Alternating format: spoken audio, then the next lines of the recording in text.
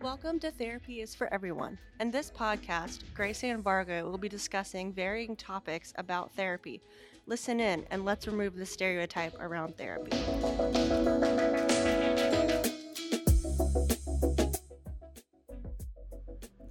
In this episode, Grace Ann will discuss how to advocate for yourself in the workplace.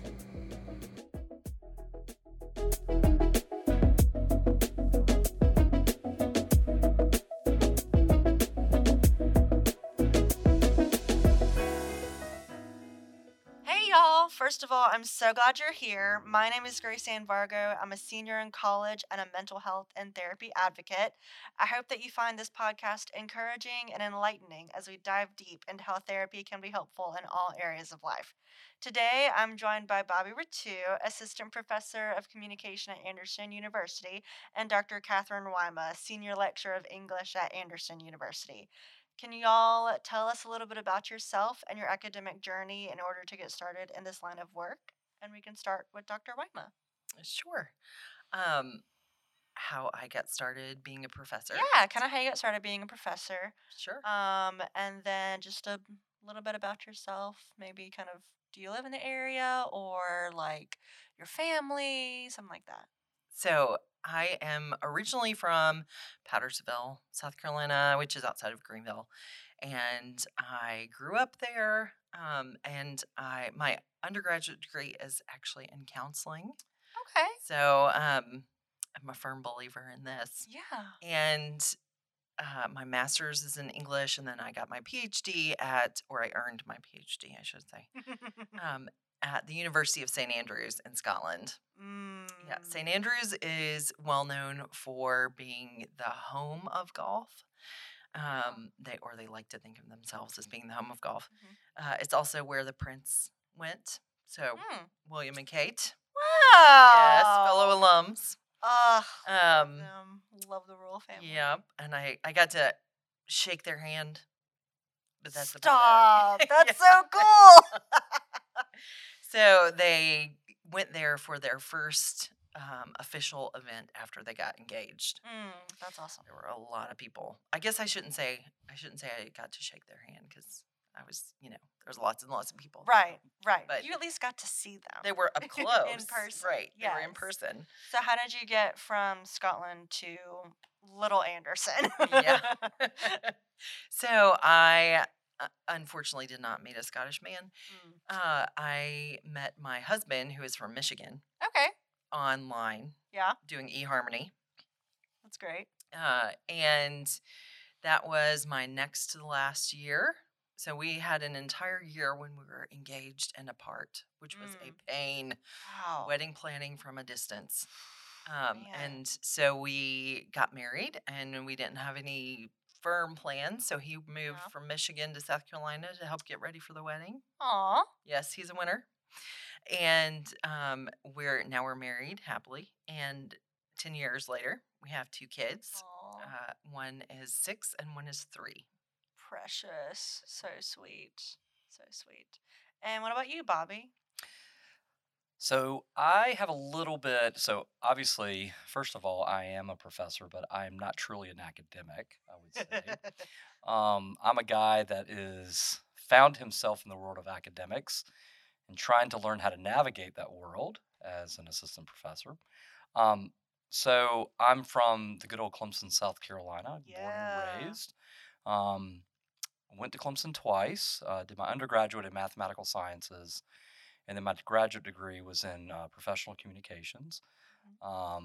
And if I look back at my master's, I kind of wish that I would have probably did that time period a little bit later because they converted that master's into a doctoral program.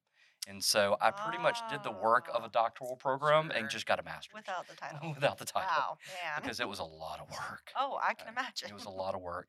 But I have had a camera in my hand since I was 6 years old. Aww. That has been my thing. If you look, around in this lab that we're sitting in. You'll see outside tons of cameras. That has been probably my greatest joy.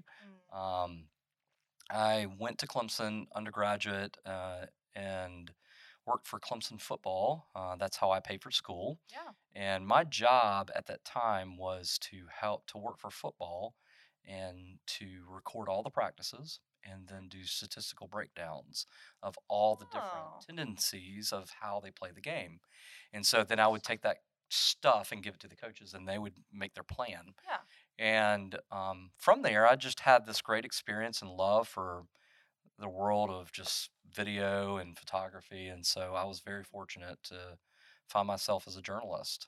So I worked local TV for a while, Mm-hmm. found myself out west working for the flagship station for Meredith Corp, Okay. which is what at the time was the owner of Better Homes and Gardens and Mm-hmm. some other stuff. And so I was on the political beat, and just really enjoyed that time there. We were the largest station in the state of Arizona, and Okay.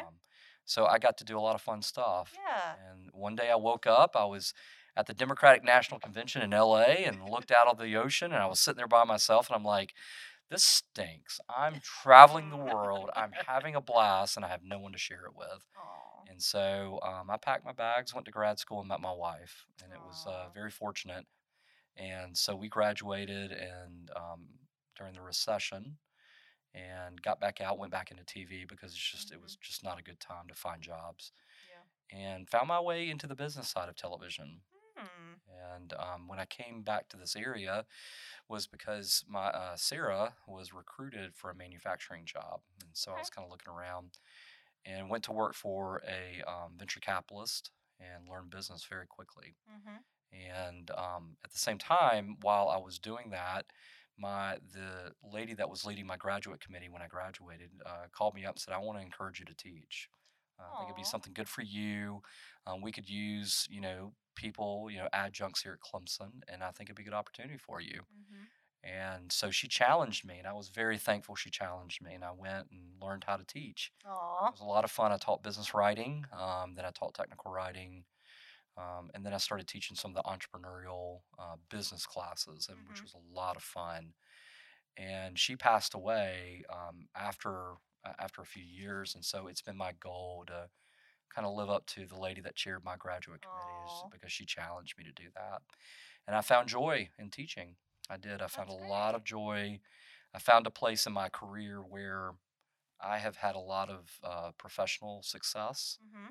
And so my goal is always to find a way to be able to teach what I know and Mm. learn what I need to know. And so I Mm. enjoy the That's good. classroom because it allows you to explain what you know how to do best. And if you can't explain it, then why should you be doing it? Mm. And that has been so very fortunate. Found my way back here and live in Anderson, That's great. and have been great opportunity to join this staff Mm-hmm. and teach some of the things I love to teach. Yeah, that's awesome. So I've had you both as professors. I've literally learned some of the greatest things in your classes. Love you both. And so something that y'all share a lot in the classroom is making sure that we as students are taking care of ourselves first as people and then as students. So what made y'all both aware of the importance of mental health? Whoa, that's a big question. It is a big question. That's huge. So my desire to be a professor actually came before my love of the discipline.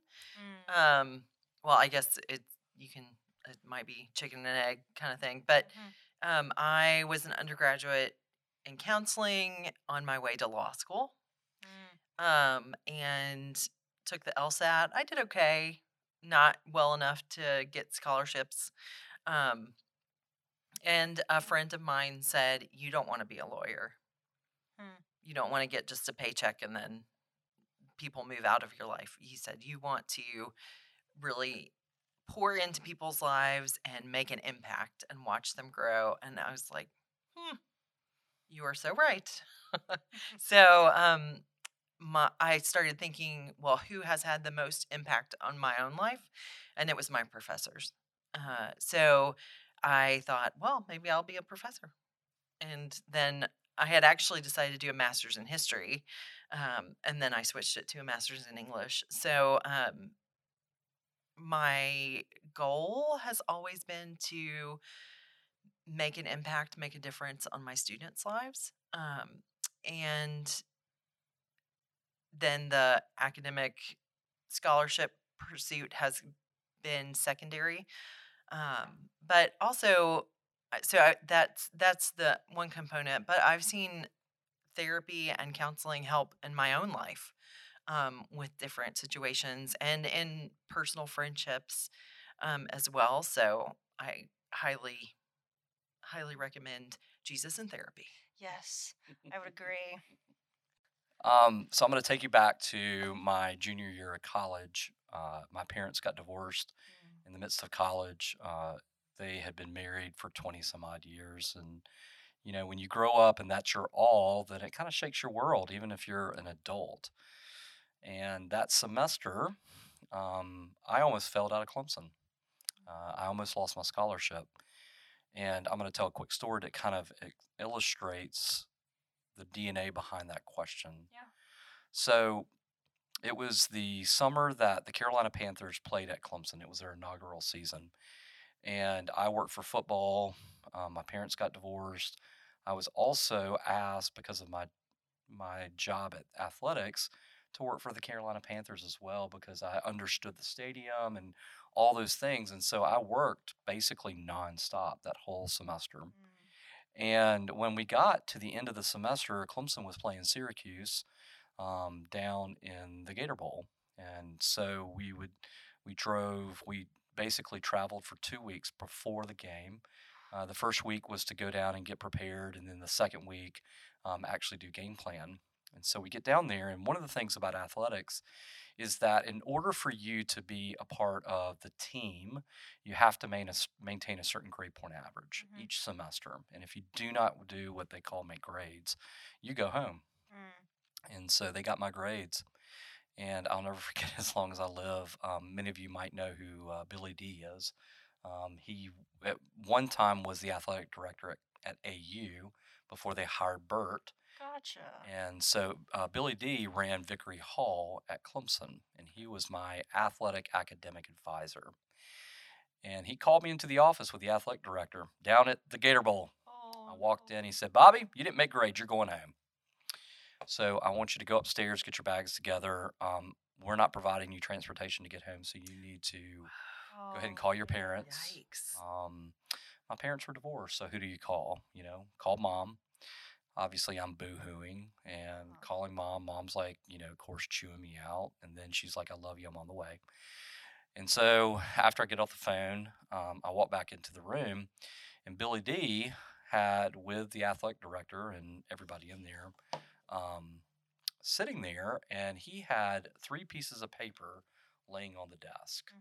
And there were 3 job applications, and it was to fast food restaurants there in Clemson.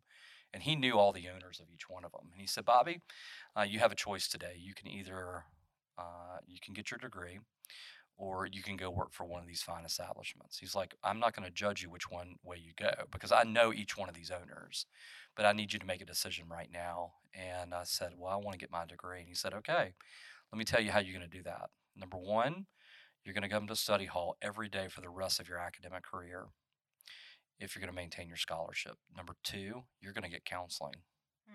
And I'm going to set that up, and you better be at every counseling session for the rest of your academic career at Clemson. And 3, you're going to check in with me." And that told me right there how much he put mental health as an important part of my maturation process. He knew that my parents were getting divorced, and it's not something like you just go run it off. He knew that I was a complex child, a complex student, and that I needed an outlet to get through that tough time.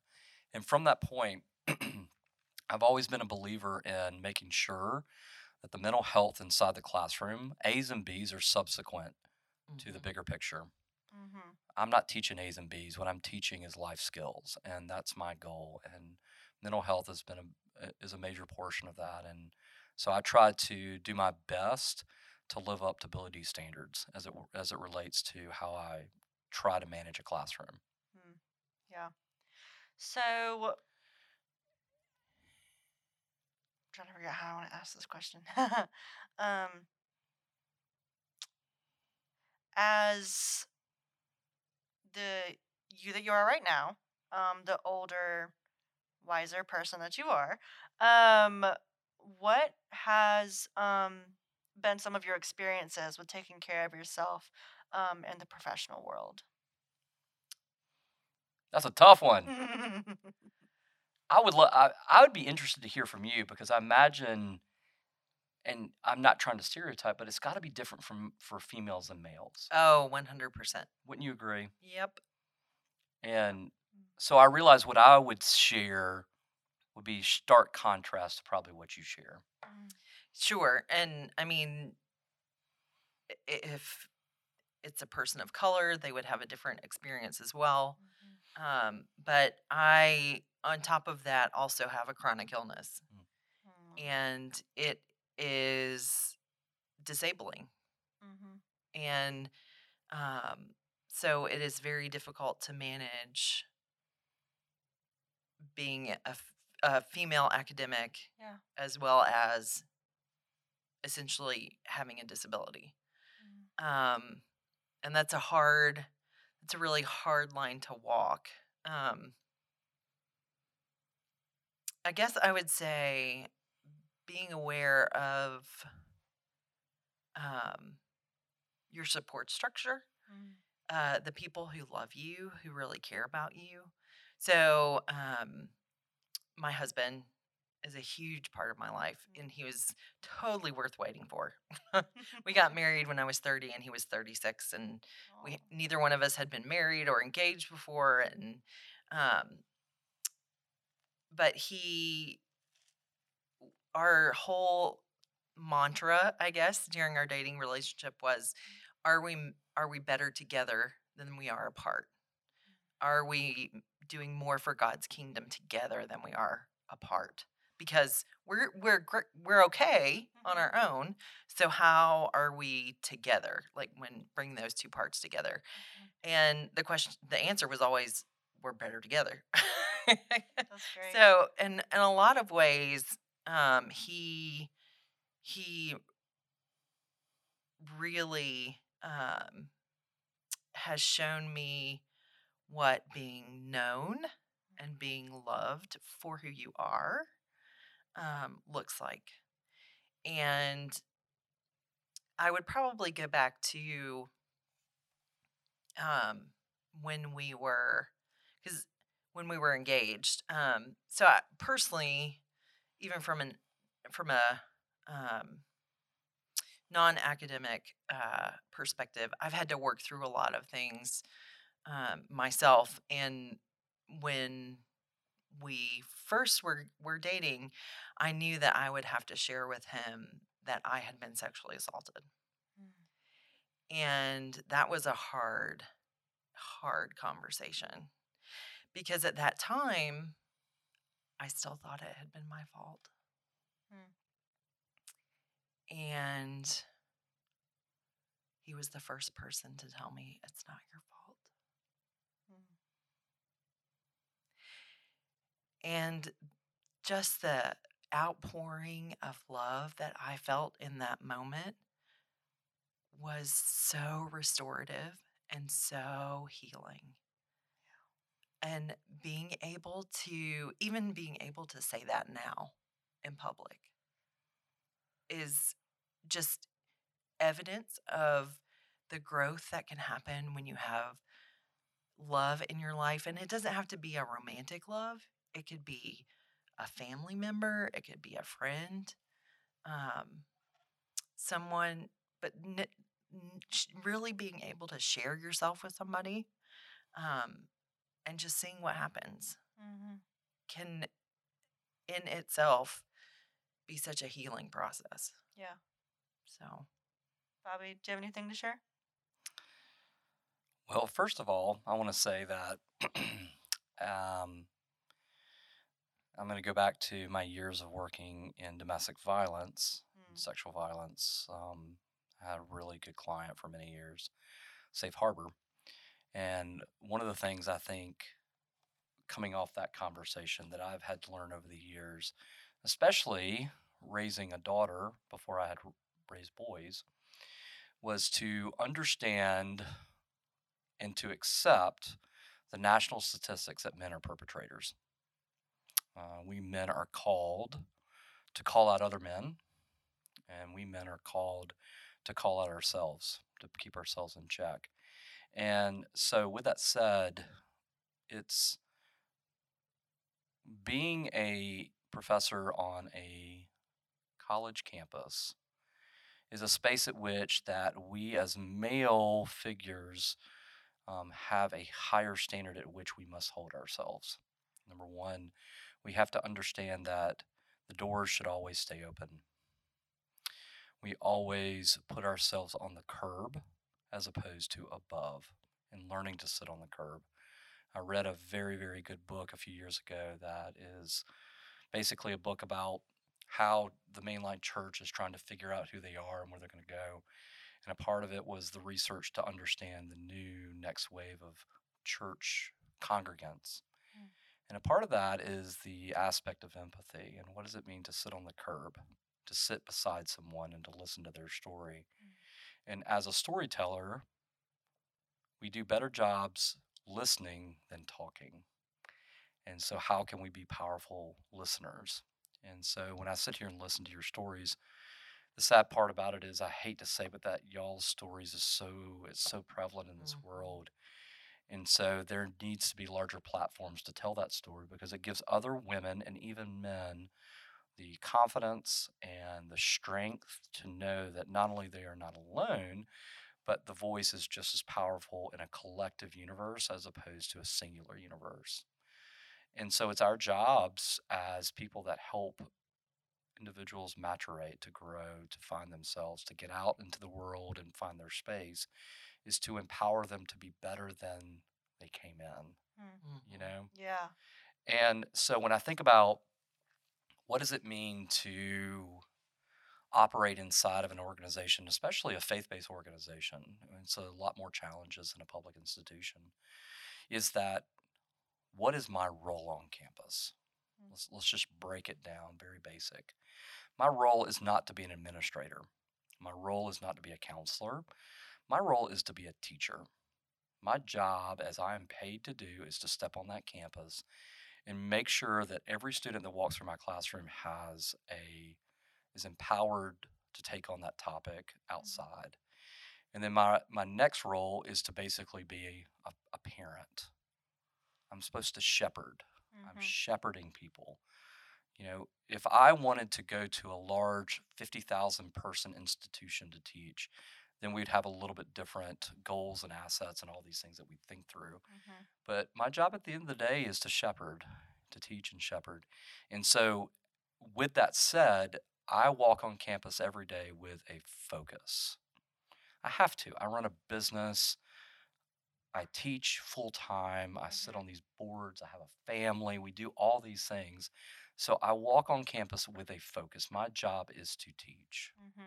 My job isn't to do everybody else's job. My job is to teach. And that I'm going to draw boundaries around that and protect that role because at the end of the day, my job is to protect my students. And I think that's really important for us as individuals, that as we are trying to help students move through that process, is that we be committed to the student 100%. And that's how I kind of look at it, is that's how we help better students, is empower them to understand our door is always going to be open, you know? That's good. So, my next question is, how has therapy played a part in moments where you felt supported and standing up for your needs in just the workplace or in life? Well, it's funny that you asked that question because yesterday I had my therapy session. Aw. right after having an hour and a half long meeting with my boss. So, Wow. and the meeting was, it was fine. It was, Mhm. it's all, we checked off a couple boxes, things that Good. we needed to take care of, but um, I was very grateful that I was speeding my way in my van, my mom van, over to the therapy right That's after. good. Um, I would say that as I think back about my own experience, I had some not so helpful experiences too, and I think it's really important for um, people, students, to find a therapist who is two things. Number one, they're professional, so they have certain boundaries. They're careful with, sure, keeping the window in the door or things like that, but also just realizing what their role is, and that they've also been trained to do what they're doing, right? So professional, being professional, but also just being a good personality fit. Yeah. So in the past, I had a situation where a person was very well meaning, and it was at a church, but she didn't have the type of training that was necessary to deal with my certain situation. And unfortunately, she did really more damage than she helped. And I'm afraid that so often in Christian circles, we have that happen a lot, especially because we're afraid to actually say that help might be needed outside of the church. Amen. Right? Yeah. So, because if you have a situation where someone's been trained, or they might have certain techniques that can be helpful, or be able to see certain warning signs that might be needed for medication. Um, And they're accountable for their right, actions. They're right. licensed. Yes, yes. So you have some kind of recourse if needed, right? So one of the most transformative therapists that I had, she was actually trained in EDMR, and EDMR has to do with rapid eye movement. Yep. And I actually heard about it from a student of mine at AU. He was a highway patrolman, and he had a really bad situation, and he had a really difficult time with it, overcoming it, and he had some EDMR counseling. And so I thought, I'm going to try to see if I can investigate this. And the woman was actually able, and it sounds like a whole bunch of hoodoo. I was really skeptical. Promise it's not. It's not. As someone who's had EMDR, it's Mhm. not a bunch of, it's so helpful. It is. It's pretty amazing because it helps the person work through trauma by rewiring their brain. So it gives a different physical stimulus so that your body doesn't react in the same pattern, in the same way, Yes. with the same tape. Of course, I'm older than you, so I don't even know. Do you even know what tapes are? Yes, I do. Okay. But yeah, so I would say that's been Right. super helpful for me. That's great. And playing off what you're saying, first, I want to, jump all over that because I 100% agree. I'm sitting here thinking about a situation where I watched happen, where a church pastor um, proceeded to sit at a table dinner and talk about the individuals that they're counseling inside. And we all know that number one, there's a lot of privacy issues related to that. And a professional counselor that is licensed understands that not only do you not talk about it, it is against the law to do so. Mhm. And so, if there's one thing that They actually don't even come up to you in public. that's right, Right. So they just act like you're a stranger, yes, which is pretty amazing. it is Yes. very amazing. And with that said, I think, you have to be able to hold these individuals to a certain standard, because if we're going to trust mental health counseling, we have to know that we can trust them with our information. Yeah. It's the same thing as trusting a doctor with our personal medical information. And so I'm a big fan of counseling, have been. My grandmother committed suicide because she struggled. She was depressed. And because of that, my mom never really talks about mental health things. And I one day just realized I was screwed up in the head. I mean, it really was. I mean, I came from a divorced family, my mom, all these things in our lives. And then I married this wonderful woman that came from a really hard background religiously, from religious trauma. And counseling was the thing that has helped us find a way to communicate and find a way to deal with our deep down traumas. And so the joy of that is that now we talk to our children about it. And I tell Henry, George, and Rose, going to a counselor is the same thing as going to a doctor. It is a disease or an issue of our body, and we must take care of it, all of it. Yeah. And we must talk about all of it, and in a way that's healthy and not discriminatory. And so Sarah, and I still have our own counselors. It's very fruitful. It's great conversation. And also, not only from the rewiring standpoint, to me, and a person that loves language, that was my master's degree was all about discourse communities and the language at which we interact. It is truly teaching ourselves to have language in the space at which to have conversations that are healthy and productive, and also draws boundaries. And I think that's what therapy has done for me, is to teach me, what are my boundaries? What are the spaces that I must protect? And that I am validated to have those emotions and feelings, and then also how to learn how to express them in a way that engages people in the proper way. Yeah. And that has been a powerful place for me at 48, that's taken me 48 years to get to. And so if you want to lay that out in like a Christian walk, I grew up in the church. I'm a heretic. I'm the guy that rips everything apart. I think dogmas are awesome and hilarious. I love making fun of the Catholic Church. I love making fun of my Baptist church. It's just who I am, and it's fun. So should I tell him now or later I'm Anglican? Oh, even better. It's awesome. But what I love about it is that I love that my Christian walk is also my mental health walk too. It is ups and downs. There's peaks and valleys. And it's just because the flavor of the month doesn't make me happy, doesn't mean that I should lose faith and lose sight of my mental health. And that it's a part of that natural rhythm.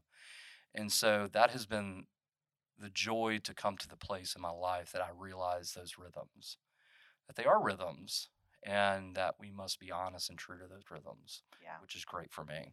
I agree.